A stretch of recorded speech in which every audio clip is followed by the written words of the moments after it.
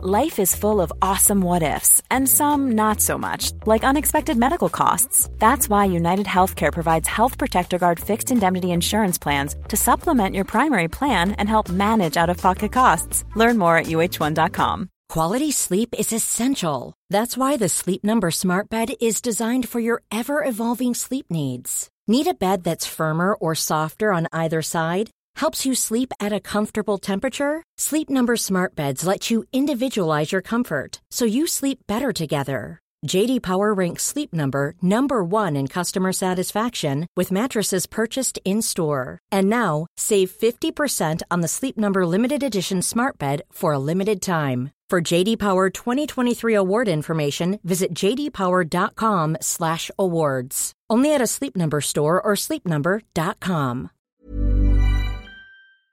Hi, this is Billie Jean King. This is Marion Bartoli. I'm Mats Wilander. This is Mary Carrillo. This is Pam Schreiber. This is Yannick Noah, and you're listening to the Tennis Podcast.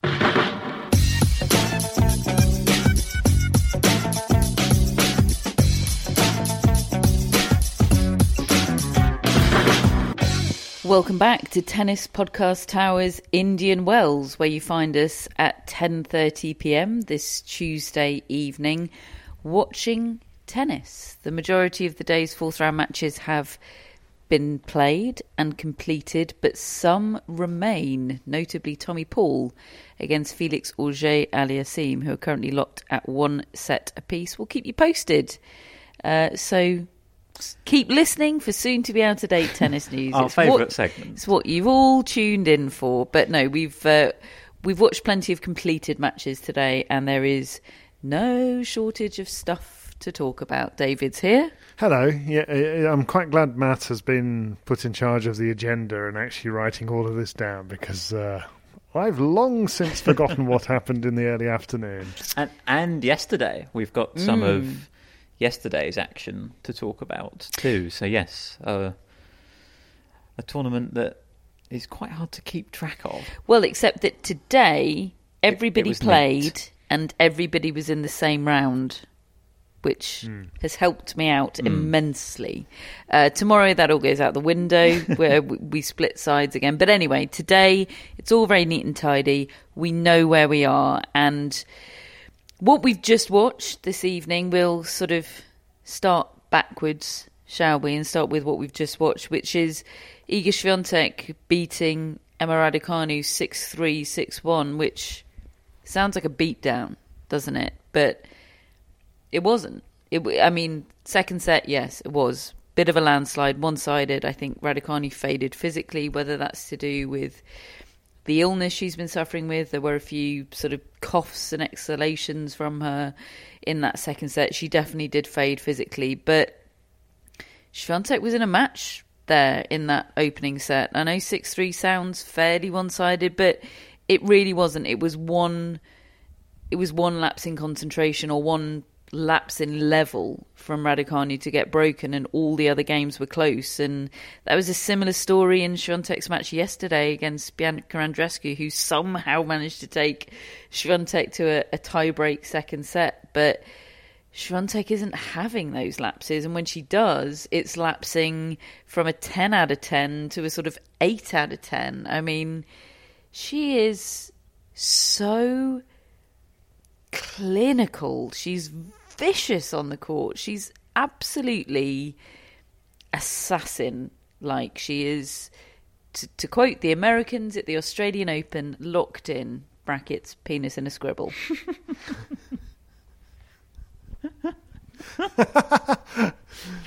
Yeah. How do I follow that? Look, I find it very interesting to watch Swiatek against these two opponents, Andreescu and Raducanu, because they're both Grand Slam champions. They both won the US Open very recently, and yes, they did a good job of staying with her for portions. Andreescu for longer, for more portions of her match. Still didn't take it to 3 sets, but she certainly looked the part, played some of the tennis she can play. I'm sure it wasn't her very best tennis, but it was good. And Raducanu had certainly 6 games or so in the first set where she really looked like the player that won the US Open. But Swiatek was just kind of cruising during those spells and staying with them while they had their best spell. And then she just puts her foot down, and there's no rally balls, really. There's no kind of, let's just spar. She's just looking to finish you. As soon as she finds a range, she's looking to end you in a rally. And unless you are Elena Rybakina or Arina Sabalenka or players with that sort of vicious power who don't allow her to just take over, I mean, it is such a big ask to out-tennis Iga Swiatek. Yeah, all the players that have beaten Swiatek this year, we spoke about it a couple of weeks ago, have taken the racket out of Swiatek's hand, especially on return, I think. Krejcikova, Rybakina, Pegula in those lightning-fast conditions at the start of the year. You've got to be able to do that, because otherwise Swiatek just takes charge of the point and takes over the match. And I was really struck by seeing Raducanu and Andreescu have to scramble against her and hit slice forehands on the run. And Andreescu in particular did a brilliant job of causing Swiatek to just malfunction a little bit with some of her variety and her defence. But it didn't last long, and then quickly Swiatek shifted gears and took over again. And what struck me most, actually, about the Swiatek-Andreescu night was the mood that Swiatek was in after the match. Firstly, in her on-court interview, where she was just beaming and talking up her own game and talking about how good she felt. And then they did this thing where they had to hit balls into the crowd. It's called Game, Set and Catch. Sorry, yes, it does have a catchy name. I didn't know it had a name. How can you not know it? They announce it I do know loud and clear. Every time, David. Right. It's time for Game, Set and Catch. Yeah. Okay. And anyway, she wasn't very good at it, Iga Swiatek, because she was trying to get it up to the top tier, and she was aiming for the media seats. Yeah, I'm sure she was hitting them up, and then suddenly she realised halfway through that she was hitting it into the wind, and she re-grabbed the mic and said, "I can't believe I've just played a whole match on this court, and I've forgotten which way the wind's blowing. Let me try the other way." And it was honestly just the sign of someone so confident, so sure of themselves. Like, you know, she's an introvert, Iga Swiatek, and yet she was feeling herself out there. She was feeling confident. She was talking to the crowd, and yeah, she then fired them the other way, and just came across as someone totally just high confident and high on themselves. It was, you know, maybe I'm reading too much into it, but no, we had the same reaction to it, didn't she? Because after she did that, she grabbed a pen and she jogged over to the back of the court where there was an agglomeration of autograph hunters with, you know, enormous tennis balls and stuff, and she was just bounding around them, desperate to sign as many as possible. And yeah, we see that a lot from tennis players, but exactly as you say, Matt, not necessarily introvert Iga Swiatek. It was very check me out. It was check me out. It was very check me out, and maybe it's rubbed off from the previous match. Yeah, it was. It was notable, and gosh, she's got this look in her eye that's really terrifying. And it's Djokovic, like, you know, players come out knowing I've got to be at my very best. And to Emma Raducanu's credit, she was early doors. It was incredibly impressive, I thought. I was really impressed by her intensity. It felt like a match, those early stages. I was upstairs taking my makeup off and I shouted down, "I like the look of this!" David said, yep, calm down. 15 minutes later, it's basically all over. Yeah, because Swiatek's attitude is, okay, you're playing well, but I can see that you're having to absolutely redline it. Let's see if you can keep that up, because I'm at 7 out of 10 at the moment. I've got more gears, and I know you're at 10 out of 10. Yeah. So let's see where we are in half an hour. She's the anti-Andy Murray. It's the 14th of March, and she still hasn't played a 3-set match this year. I mean, that includes a few losses, of course, a few one-sided ones. And the interesting element of this run at this tournament to me is she's playing more or less like she was when she was losing 8 games in 10 sets the other week. But then she ran into somebody, picked on someone her own size sort of thing, and played Barbara Krejcikova and lost. And same thing against Elena Rybakina at the Australian Open. Now, Krejcikova's not in this tournament anymore. Will that happen again? I mean, I know some people have pointed out that she wasn't feeling that well when she was in Dubai. She was under the weather, wasn't she? And maybe that was a factor. Maybe that's why she's bounding around now, is because she doesn't feel under the weather. I really think this is an interesting sunshine double for her, because I could see her going undefeated and winning the both. But will she? So I'm just really interested to see. Well, look, she's got on paper a favourable quarter-final match against Sorana Castella, who beat Caroline Garcia 7-5 in the third this evening. In the words of Matt Roberts, every now and then Sorana Castella just forces you to think about her. Having not thought about her for months, here she is doing that. Good for her.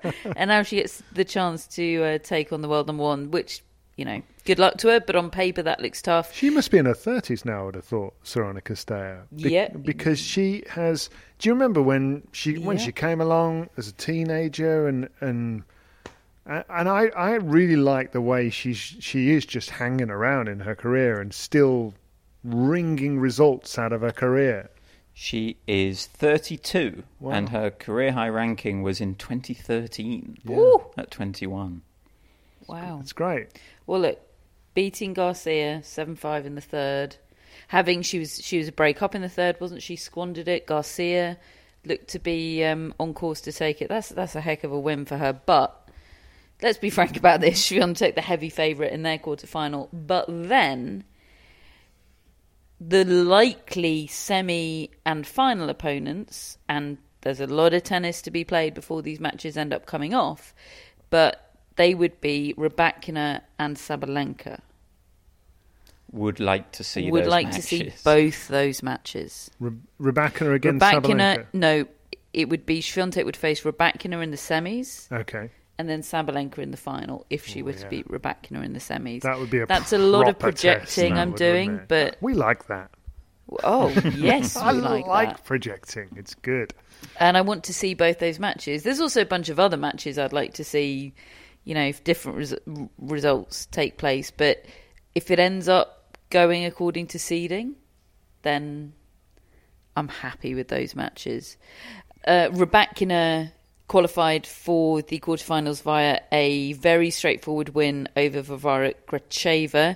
She plays Karolina Mukova in the quarterfinals. Mukova having beaten the inexplicable Marketa Vondrousova 6-4 in the third.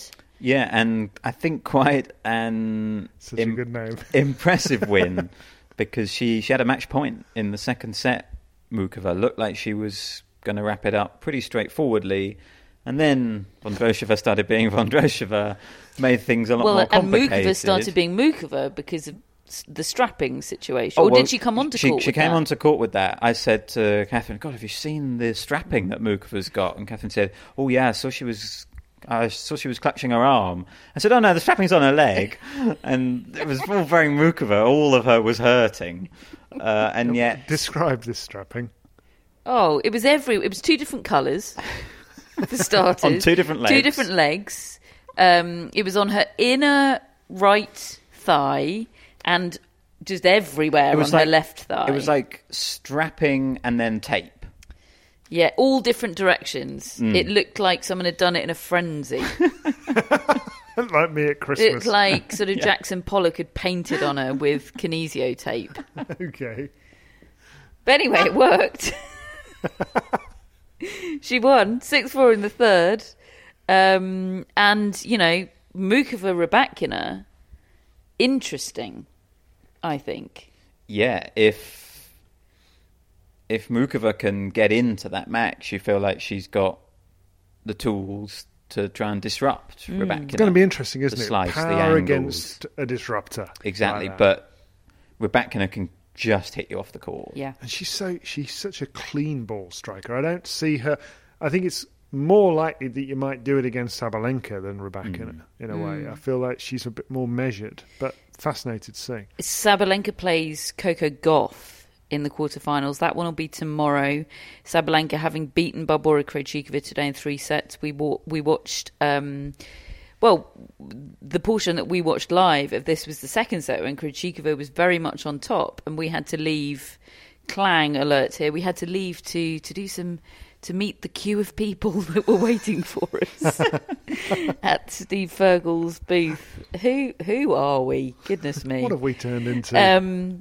Yeah, but at the point that we left, we felt, David, you asked me, or I asked you. Anyway, we were both in agreement that we thought Krejcikova would win from that point on. Yeah, quite right. I mean, levelling it up, and Sabalenka looking a bit wayward, really, in her game at that point, and Krejcikova seems to have a more compact game, and also she's just been in really good form of late. She's won that title. She's looked everything you would want her to be when she's at her best. And I left that match at that point, so I don't really know how it went in the third set in terms of the dynamics of it. But I think that's impressive from Sabalenka mentally, from where she was at the end of that second set. Yeah, agree. And she's still only lost one match all year, Sabalenka, and that was to Krejcikova. So she's now sort of put that straight. So there's... Okay, she hasn't played Iga Swiatek yet. Again, would like to see it. But she's just in such good form at the moment, Sabalenka. Running into Coco Gauff tomorrow. I think Sabalenka is the favourite in that. Gauff today, it was all about the grit and the fight and the competitiveness, wasn't it, against Rebecca Pettersson, I think Chanda Rubin on Tennis Channel was saying Peterson. Okay. I'm going to go with Chanda. I hope I haven't thrown Chanda under the bus there. You said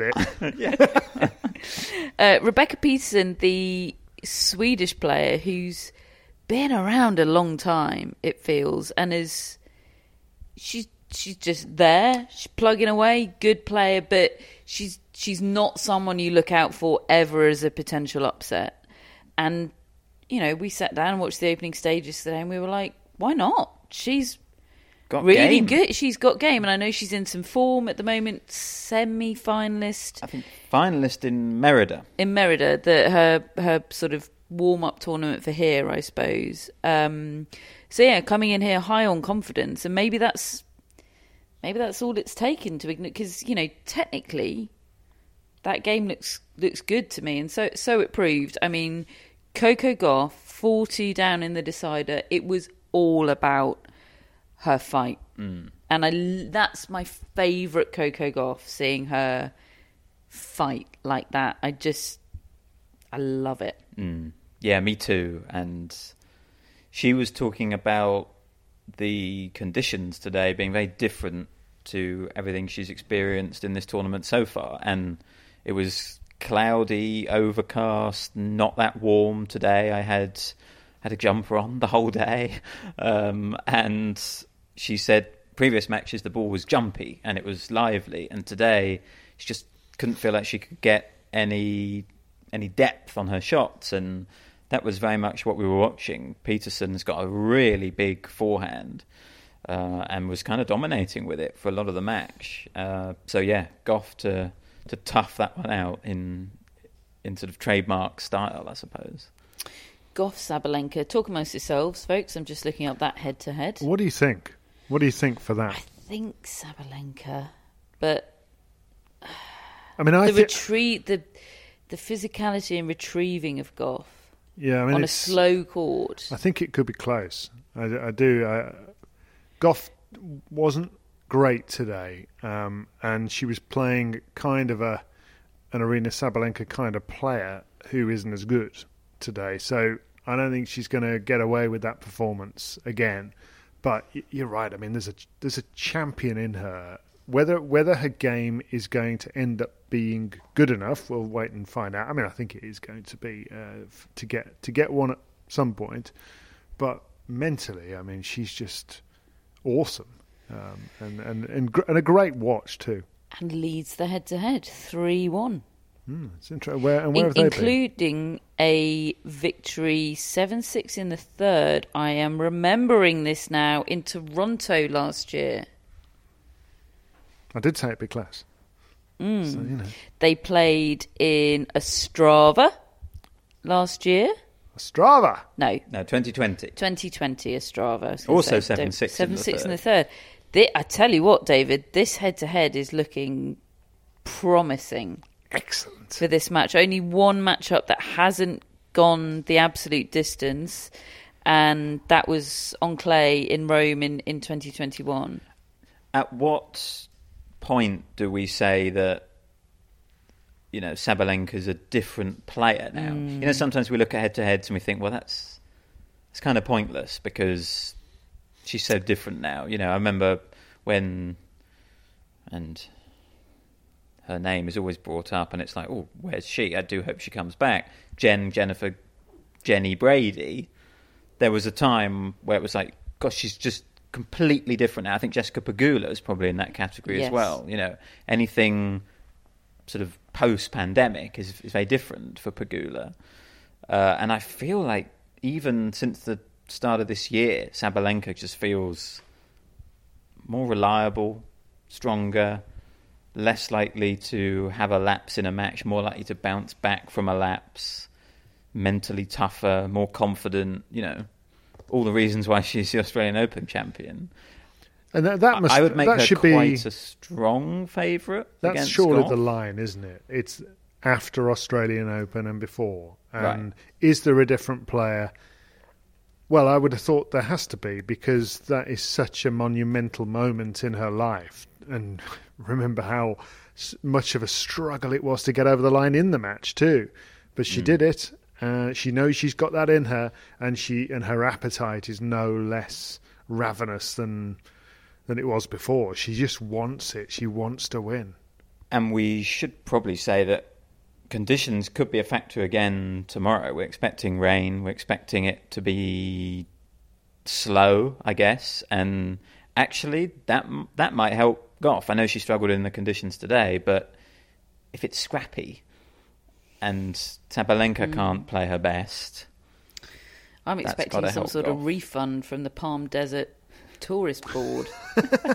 Rain. Two days of rain. 2 days of rain.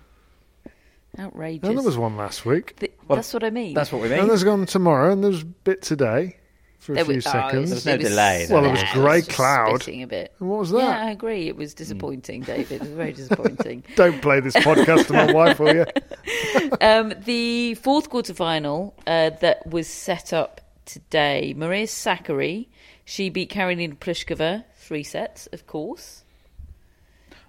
Of course. Of course. I mean, and a little bit of 3 out of aggro. 3, isn't it? 3 out of 3 three-setters. Yes. Sakkari has a pattern. Her pattern is so predictable, and we joke about it, but also when we joke about it, I'm sort of thinking, yeah, but it's not going to happen again, is it? Surely not. And it's almost absurd now. Really is. The difference today was she won the first set, rather than losing the first set and coming back to win the second. But of course, she went down a break in the decider, and, we pointed at the screen and said, Sakkari's got Pliskova right where she wants her. And so it proved. The only thing we perhaps weren't expecting from this was a little spot of aggro. Oh, yeah. What was that all about? It was towards the end of the match, and Pliskova hit a passing shot. Sakkari was up at the net, and that passing shot went long. But Sakkari had put her racket out to hit a volley, and Pliskova was absolutely convinced that Sakkari had touched the ball with her racket, so it should have been Pliskova's point.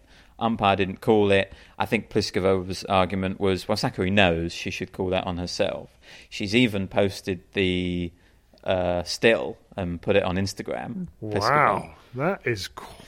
quite salty, isn't it? I love it when they double down on the aggro. Yeah. Have we had a Maria Sakkari response yet? I don't believe so. Matt's monitoring it. I'm on it. He's got both windows open simultaneously, probably with notifications. I hope on. the response involves, this is not professional.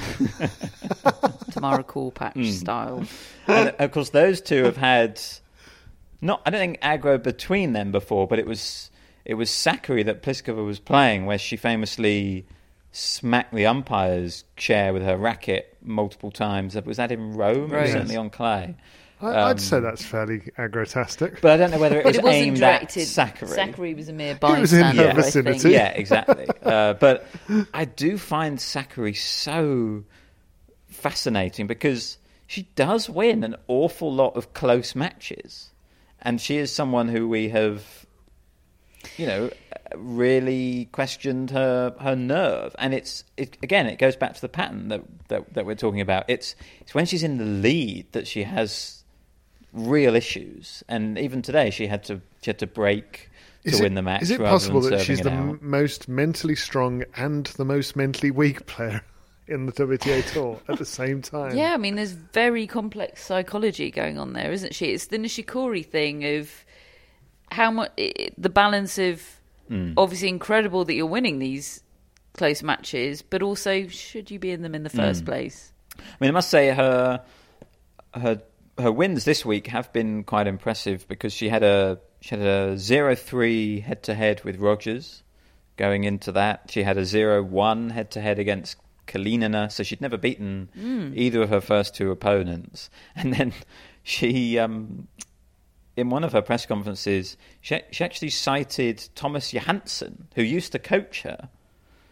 as her kind of inspiration, because she says, when I'm starting a tournament, not playing well, winning ugly kind of thing, she says, I always think back to a conversation I had with Thomas Johansson, who said that when he won the Australian Open in 2002, he was playing horribly in the first few rounds. Remember, he told us that, didn't Exactly. he, on Tennis Relived? Yeah, so she that. says she always has that in mind when she's, struggling in the first few rounds. And So should he get continued royalties? probably for that Yeah. bit of advice, bit of, psychology. I think the problem is she doesn't feel like she's finding her game.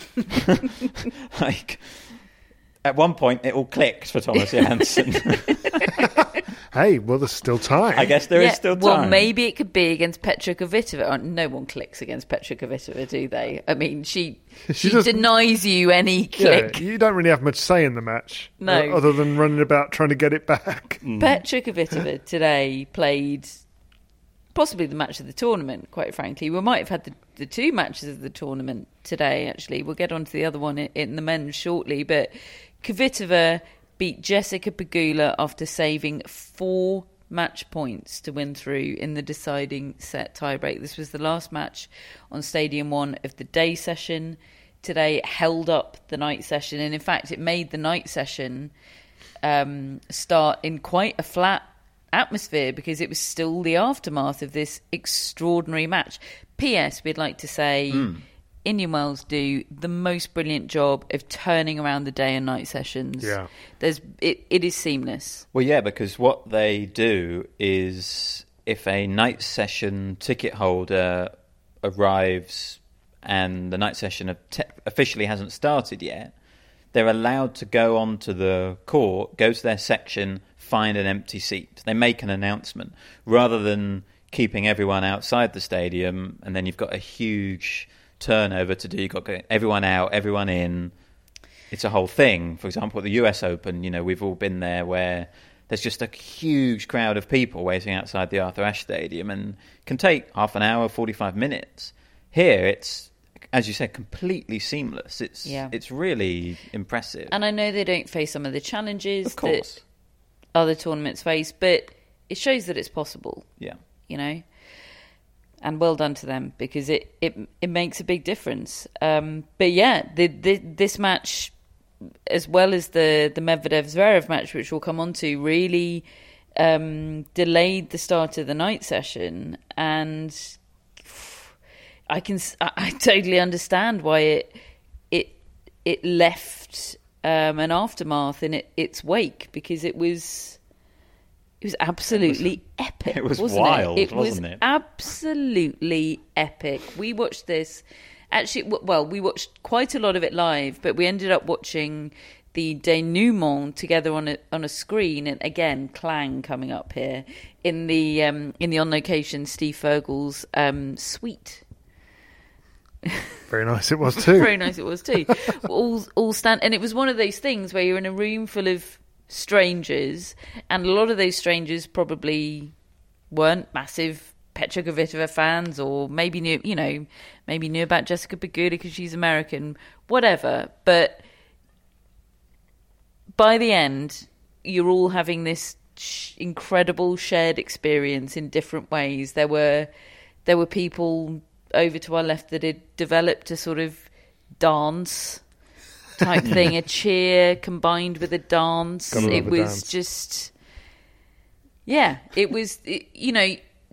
had turned up that day, us included, thinking we're going to be absolutely obsessed with Jessica Pegula and Petra Kvitova for 20 minutes with a room full of strangers, but 24 and then it's going to be something that you'll remember for a long time. Yeah, but 24-point tiebreak, and you're right. I mean, everybody was looking at each other and it was, oh no, oh wow, it was great stuff. And I mean, the contrast between the two.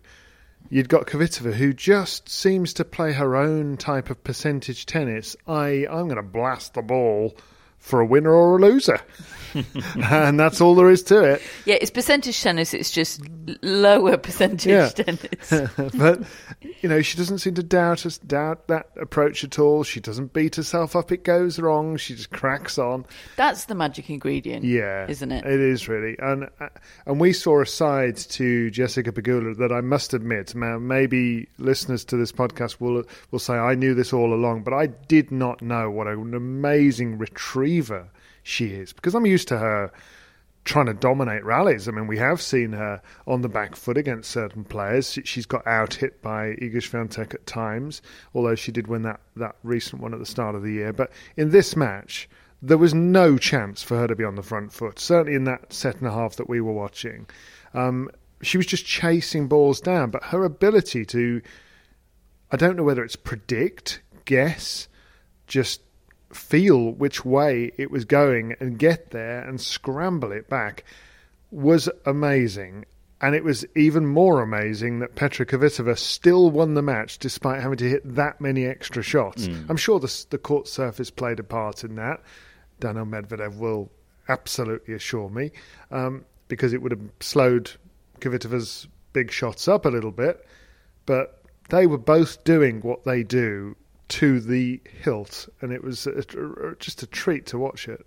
Yeah, and you said that Petra Kvitova saved 4 match points, and that is so true. She saved them. Like, I don't think Pegula did an awful lot wrong. Maybe some more first serves in that tiebreak would have helped, but the forehands that Kvitova hit to save a bunch of those match points was just extraordinary. And she reminded me how good her forehand is this evening. I haven't watched a whole lot of Petra Kvitova recently, and I was like, why haven't I been watching Petra Kvitova forehands all the time? Something about the flight of the ball off that forehand when she was hitting it like she was. And I know there were 2 very crucial missed forehands in that tiebreak that I was certain we'd end up talking about in the podcast. I thought that was going to, those were what were going to cost her the match.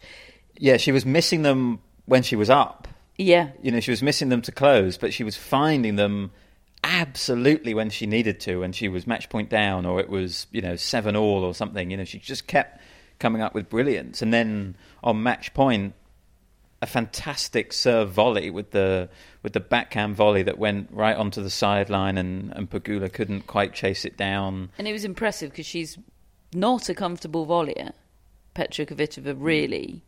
And, she just kept on going for it. And I know that's her game. That's all that she knows. She's been doing this a long time now. She knows who she is. She knows her game. She knows what works. But it's still admirable to watch it, isn't it? a lot of players wouldn't have recovered from that missed forehand on match point. Yeah, and it just reached that stage where it was going to be a really tough match to lose, for whoever did lose it. And I can't help but notice that I'm drinking a Heineken at the moment, which is Jessica Pegula's signature move, isn't it? In a misery drink of choice. In a post-match defeat press conference. I hope she's had a few, or maybe a slightly harder drink after that one. Or a cuddle with Coco Andrescu, which is, according to Instagram, how Bianca coped with her loss to Iga Swiatek last night. It was a heck of a match, and it set up a Kvitova Sakkari quarterfinal. That is the first match in the night session tomorrow.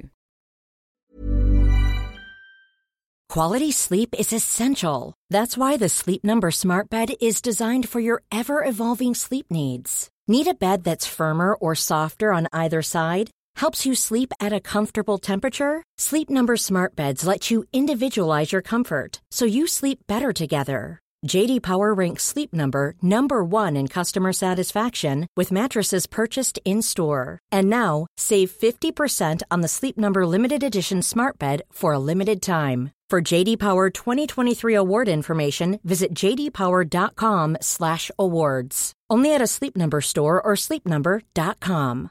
One size fits all seems like a good idea for clothes until you try them on. Same goes for healthcare. That's why United Healthcare offers flexible, budget-friendly coverage for medical, vision, dental, and more. Learn more at uh1.com.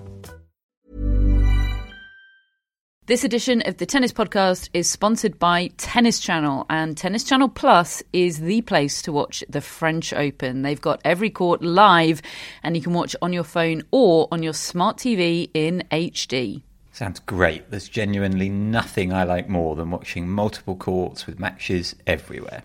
And can I just sit and watch Court Says in Longland all day?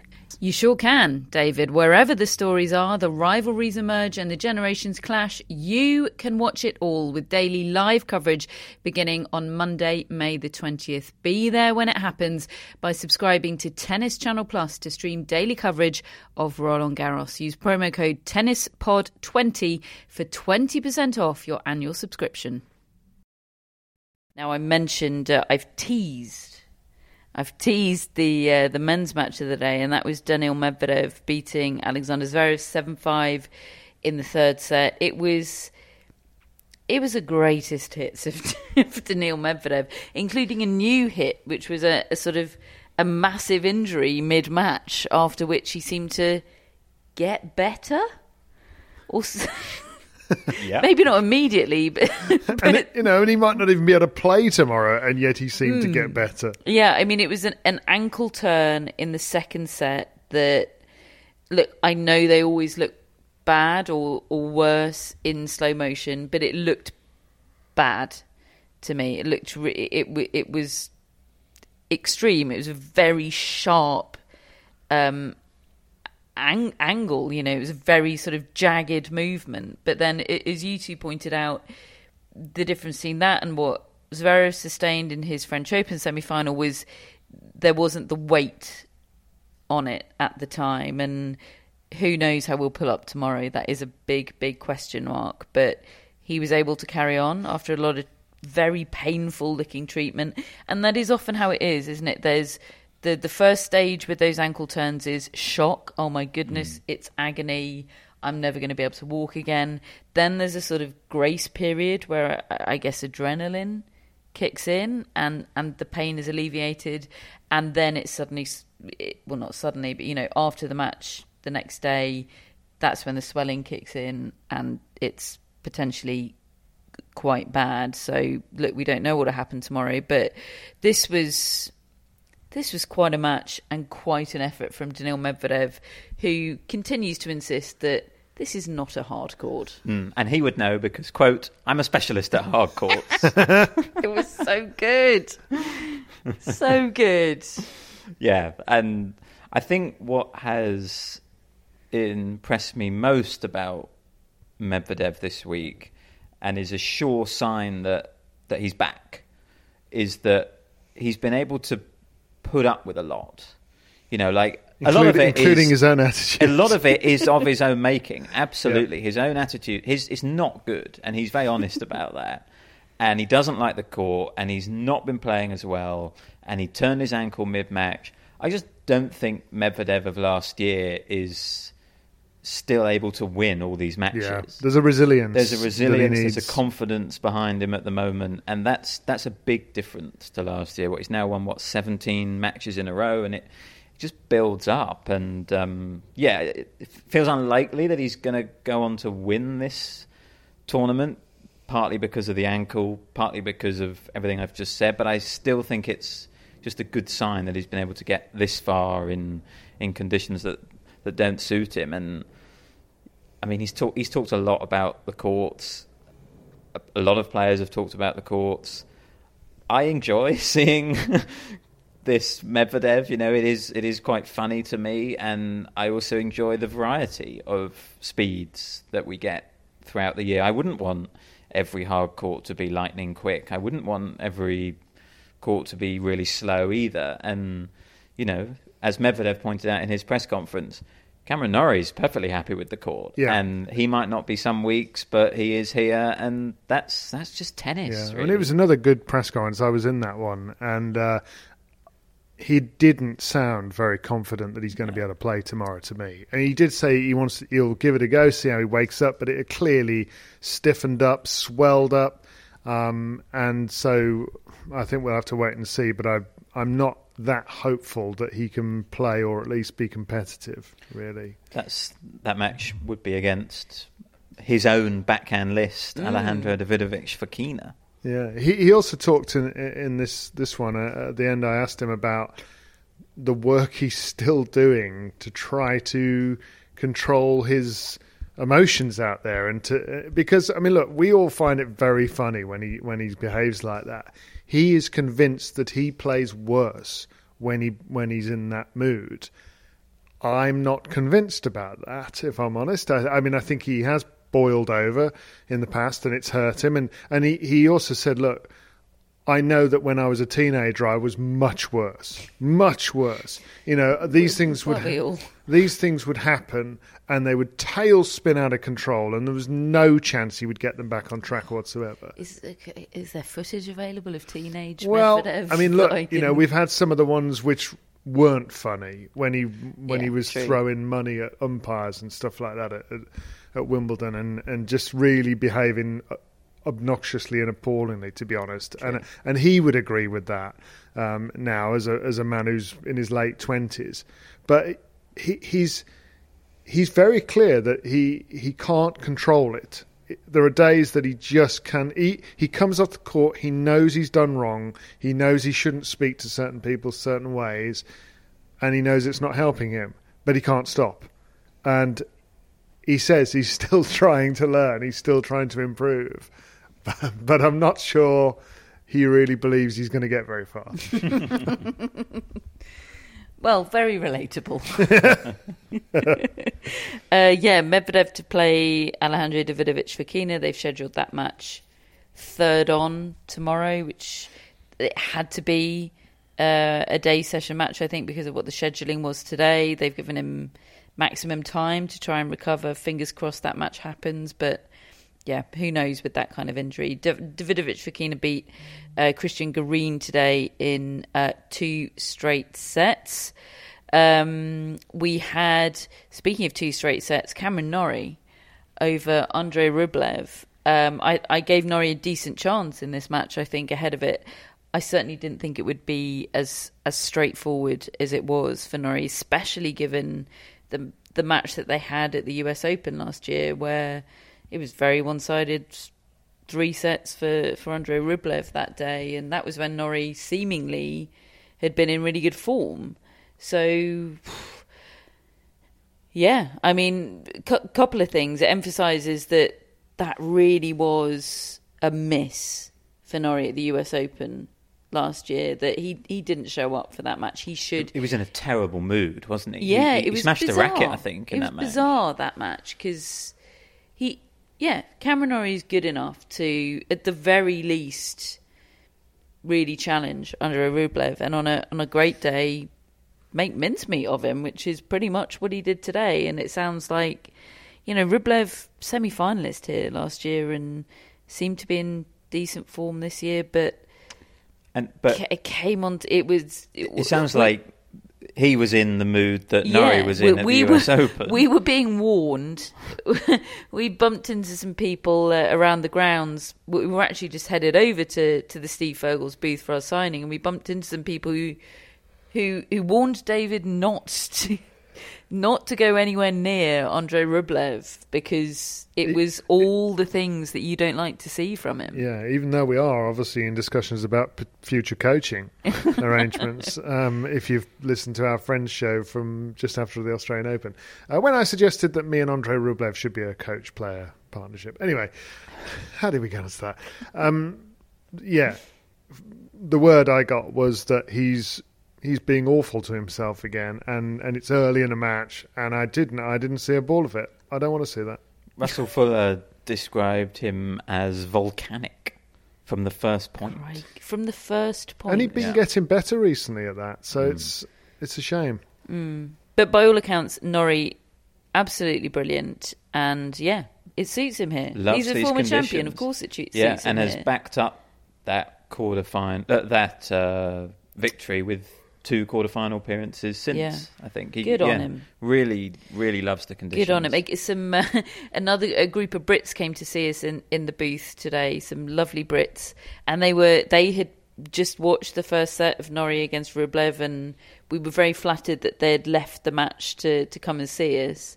And I asked for a potted review of what they'd seen because we'd be talking about it later, and they were raving about Norrie, and one of them was reaching for an adjective, and he said, he's just so sensible, which is such a classic adjective that you end up going for with Norrie, which is unfair but also appropriate. He deserves better. He's such a good tennis player, but he is also really sensible. You don't gush about anyone else by calling them sensible. No. But it's appropriate for Cameron Norrie. So sensible. So Norrie will play Matt's pick for the title, Francis Tiafoe, in the first match of the day tomorrow. Bit worried about that. Okay. He's had a dream draw, Tiafoe. Who's he played? Marcus Giron. He played Alejandro Tabilo today. He was in the Tsitsipas section, which is why, we knew Tsitsipas wasn't going to do anything here. I just felt like Tiafoe would come through there. That's a huge test against Cameron Norrie. And I feel like Tiafoe needs a crowd. He needs an occasion. First up on a damp day doesn't suggest that that's going to be the case. But if anyone can make an occasion out of that, it probably is Francis Tiafoe. He did well today. He was down an early break, recovered it, won pretty straightforwardly. It's a bit of a heart pick, really. I'd love to just see Tiafoe win this thing. I just think that would be great news for tennis, to be honest. He's got a chance, for sure. Yeah, please brighten up my damp morning, Francis. Who is the favourite in that match? I think Norrie's the favourite. Former champion in good form. Only lost 3 matches all year, won 21. US Open semi-finalist playing at home. Yeah. Yeah. Oh. Yeah. That's I give one of the reasons why I picked him. a good chance, I'm but I giving do it a total 50-50. Okay. Taylor Fritz will play in a couple of days' time against Jannik Sinner. Fritz beat Fucsovics today in 2 straight sets. Pretty straightforward stuff for Fritz. It's already a good title defence for him, I would say. He'll want better. He very well might get better, but solid title defence, I would say. Yes. Really impressive. As I said, I thought just coming through that Ben Shelton match in his first match, he did really well there. I saw him hit his, I don't quite know how to describe it, reverse slice serve. Oh, did he? Which we saw him do in the Eisenhower Cup. Where it's on the ad side that he does it, and he hits it out wide, but with slice. He hits sort of across the ball. when he serves. I've never seen... It looks a bit sort of Mansell Barami Champions Tour. Yes. Yeah. Except he does it at like 120 miles an hour. Yeah. 30 all. Yeah. Yeah. It's a I like really it. good shot. It's like a party piece, but it's actually really effective. Really, as well, it's so which hard to is read. Did he win dream. the point? I think he did. Oh, good. Okay. He will play Yannick Sinner in the quarters. Who's Yes, quietly please. moving his way through, isn't he? Yeah, beat Wawrinka today. By all accounts, Wawrinka... We watched a bit of this. We were trying to multi-screen. It was all happening. Wawrinka a bit tired, I think, after that Runa match. He looked exhausted to me. Okay, a lot tired after the Runa match. I mean, Sinner had some tape on his knee. His knee sort of buckled a couple of times, and he fell to the floor. He wasn't moving between points particularly freely, I didn't think, but in the rallies, he just had the measure of an exhausted Wawrinka, and Fritz Sinner is Fun. I like that. into that. Do you think Stan was in any way shaken after the big row the night before? I think I he was. I don't think at any stage during or after he was shaken by that. So you beat Holger Rune in the match yesterday. An absolute thriller, brilliant. Full disclosure, we missed most of it because we were playing golf with Dan Evans. Yeah. But we were following it closely. On the live scores. An absolute thriller. And, we were all hanging on the handshake. And it ends up, I don't even know how to describe it. So, I mean, Rune's lost, obviously. So he's in a position of weakness, getting his own back for what Wawrinka said to him in Paris. But then again, what Wawrinka said to him in Paris, he said in defeat. So, and what did he say in Paris? He said, my advice to you is to stop acting like a baby. Right. Okay. So they do the handshake, and then there's a bit of a pause, and it looks like Rune's not going to say anything. And then he clearly thinks, I've got to say something.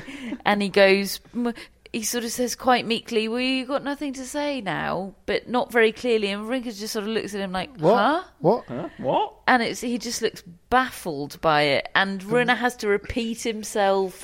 And Wawrinka continues to look baffled. And all the while, Wawrinka has a sort of slightly condescending hand on Rune's shoulder. And it's all a total misfire, really. Well, he goes, what do you want me to say? Yeah, and poor old Rune, like, we all know how it is when you've spent 6 months envisaging what you would say to someone in revenge if you had the chance. You've scripted it in your mind, you've dreamed about it, you've written about it in your journal, and then you're frozen. And then the moment comes and you go, what do you got to say now? It was really lame, but in a relatable way. Yeah, and Stan just was so unbothered by the whole thing. Little Holger Rune and massive Stan Wawrinka. It all looked so he looks pathetic. like he could sort of body slam him any second. Yeah. And Wawrinka was asked about it in press, and he said Rune's gaining a reputation in the locker room that he's going to regret, which were big words. That is quite chastening, isn't it? I feel like Wawrinka must be be at the net. I feel like Wawrinka must be a very intimidating presence in that locker room, given what he's achieved, given the way he can just put people away. He's agricultural. It's maybe not the wisest choice to take on Stan Wawrinka if you hold Rune, but it is what I like about Rune. He started it, is what Rune would say. Although Wawrinka would say Rune started it with his behaviour. Well, yeah. I mean, but I didn't particularly like the way Wawrinka did what he did in Paris. I understand that he wanted to say something. I think he should have said it in the locker room, personally. But then Rune's mum would say that he screamed "Yah" in his face. We're not doing anything to dampen down his locker room reputation, are we? the press conference was the perfect place then. Well done, Stan.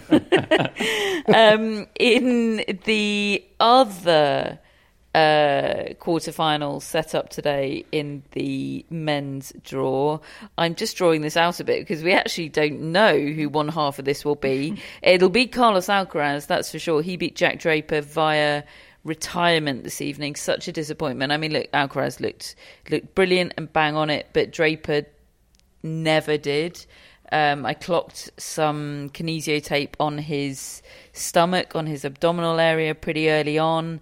He looked to be firing okay at the very start, but was just overwhelmed a bit by Alcaraz. But it didn't take long for his service speeds to just completely fall off a cliff and him to look like he was having trouble rotating the way he needed to, on both wings, quite frankly.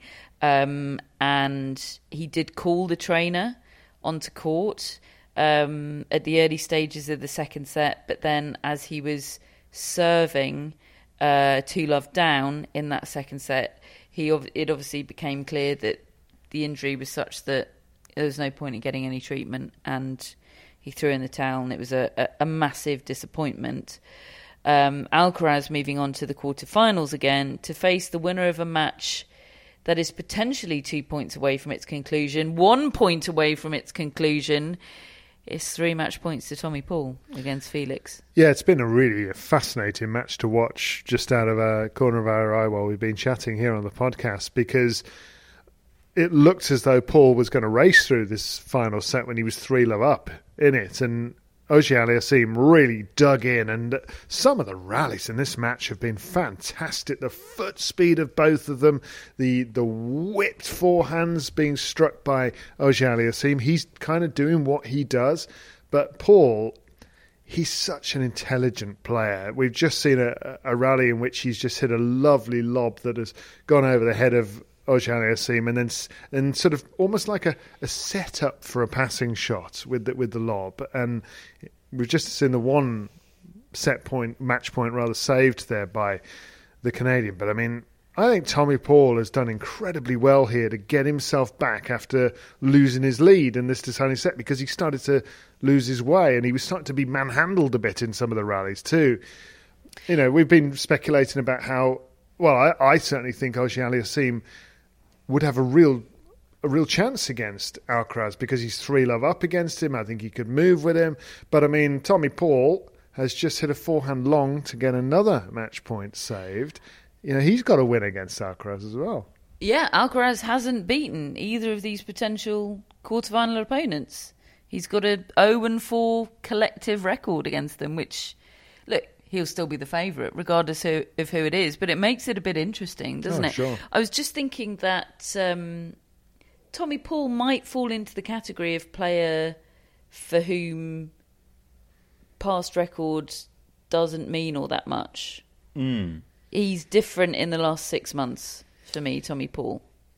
Yes, I think so. To quote Rafael Nadal, or if Rafael Nadal were commenting on Tommy Paul, he'd be keen to point out that he's fourth in the race.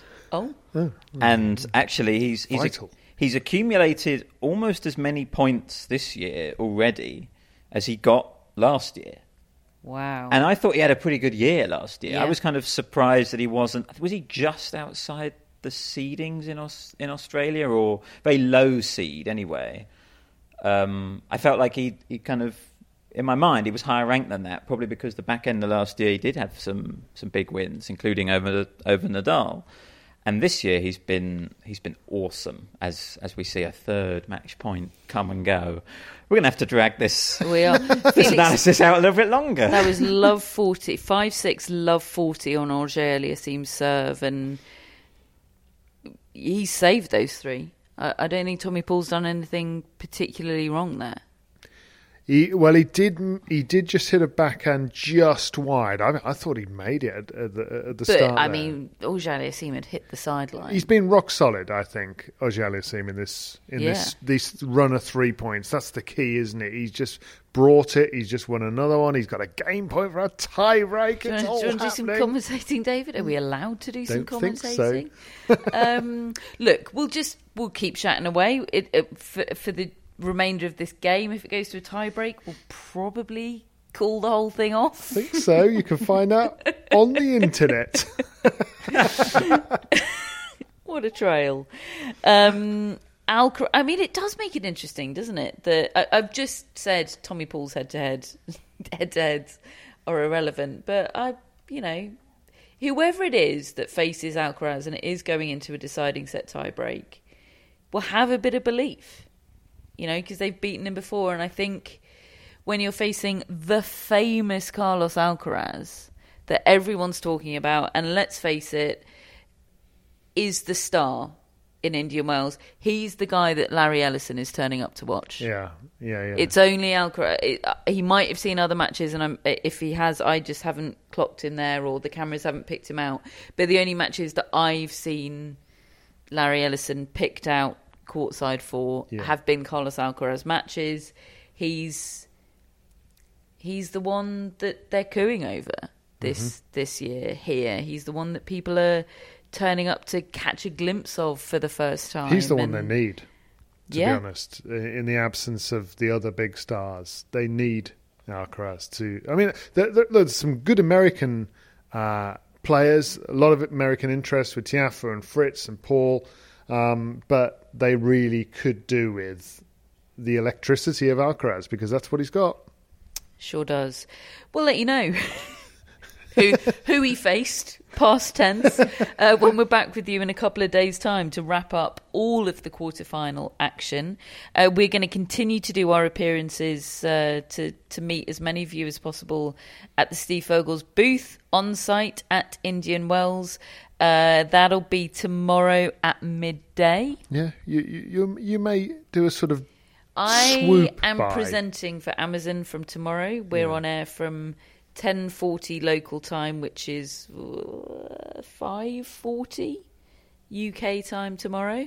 But I'll be in the vicinity, and I'll be trying to swoop by.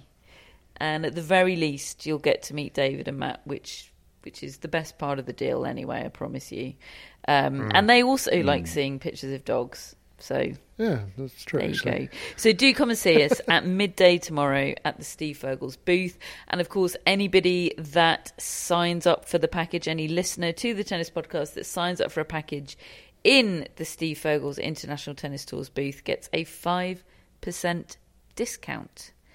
And if you're a friend of the pod in the UK or the US, you have a chance to enter our competition to win an extraordinary prize package to come to the BNP Paribas Open in 2024. 3 nights stay at a 4-star hotel here in Indian Wells. I don't think there's anything less than 4-star hotels in Indian Wells. I don't think they bother. They don't look like this in where we're from. And you get to watch all of the men's and women's semi-finals and finals. It is a heck of a prize package. You'll also get transportation to and from the venue, VIP package, the lot. It's an extraordinary prize, and if you'd like to enter, become a friend, obviously, if you haven't already, the link to do that is in our show notes, and go to the following URL, tours4tennis.com/podcast/TTP. Tours, the number 4 tennis.com/podcast/TTP. Tango Papa. Very good. To be clear. And thank you, of course, to Steve Fogels and to One Location for bringing us here to Indian Wells and for allowing us to have a lovely, lovely time. We sure are. We sure are. We will be back with you on Thursday, as I say, to wrap up all the quarterfinal action, and we'll be daily with you throughout the remainder of the tournament from that point onwards. We have a mascot today, folks. That mascot is Bruno, a 3-year-old French bulldog who was adopted in April of 2022 from True North Rescue Mission and came all the way from Dallas, Texas, to now reside in Brooklyn, New York. Aww. That's like, I don't know, you can make a film out of that. That's lovely. And Bruno is lovely. Matt, there's always a moment in the day if I'm at the desk at the same time this is happening with Matt, where Matt says, "Oh, you're gonna love the mascot today, Catherine." He says it every day, and I do. Bruno is an absolute delight. So thank you for being a mascot for the Tennis Podcast. We have our mascots. David has Maisie. Right, Maisie. I've got Xenia. Matt has Maisie. No, you haven't got Maisie, Matt. No, I haven't stolen David's mascot yet. Blumming out. Next year you'll probably have Maisie. I have Darwin. You've got Darwin. Billie Jean is sponsored by Billie Jean King and Alana Kloss. We have our top folks and executive producers, Jamie, Hannah and Drew. And we have shout-outs, Matt. We have Swapna Sate from Cincinnati. Right, Swapna Sate from Cincinnati. It's good, isn't it? I don't know. Just sounds good. Swapna says, I share David's 90s tennis nostalgia. Go on, Swapna. I had no topspin backhand until my 20s because of hours spent watching Steffi Graf. Because that's just not what you need to do. You need to have a nice slice.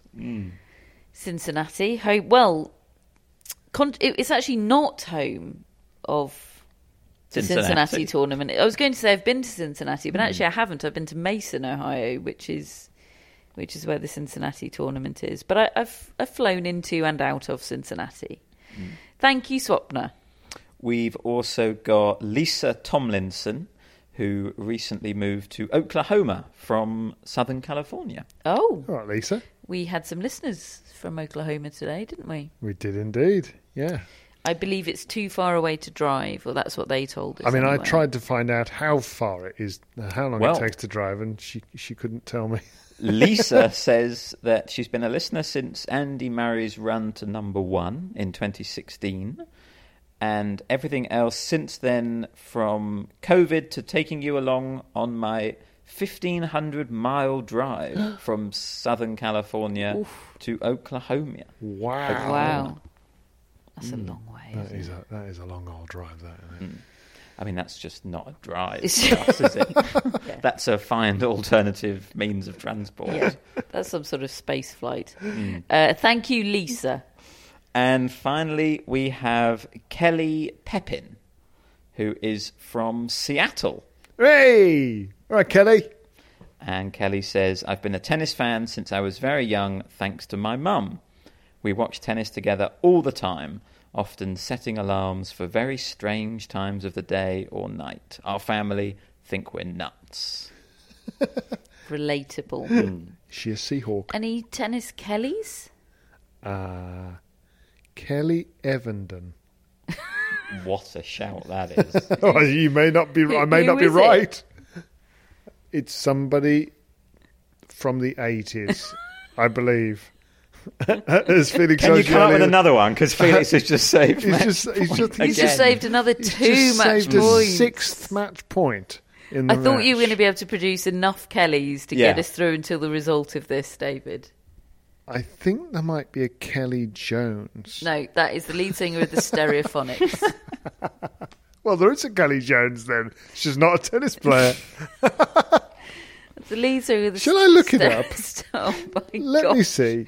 The good news is everyone's turned off. Yeah. So well, maybe they're waiting for the result. Kelly, I mean, it's a surname and a first name, so there should be some. Kelly Graham Evenden is a former professional tennis player from New Zealand. Evenden turned professional in 1985 and won his first doubles title in 1986 at Cologne.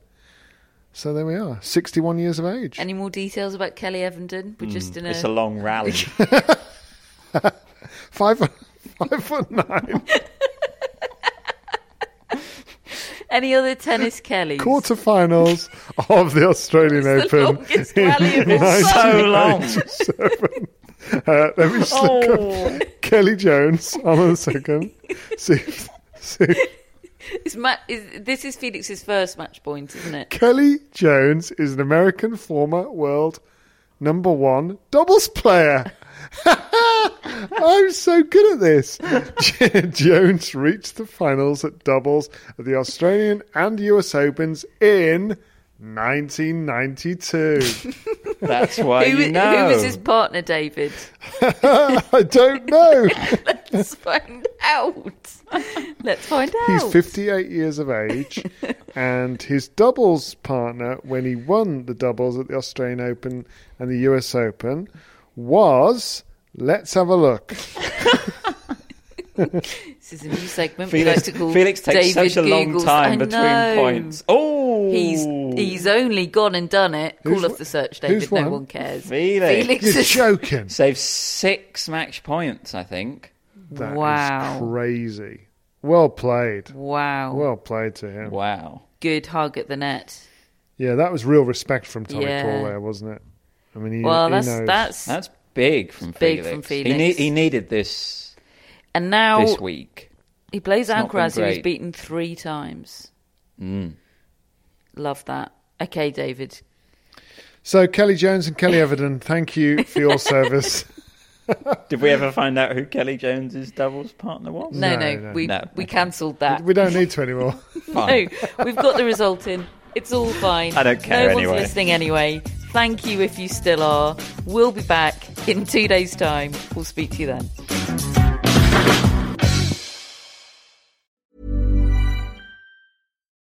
It's the Kia Summer Sticker Sales Event, so give your friends something to look at. Like a B&B with an ocean view, an endless field of wildflowers, or a sunset that needs no filter.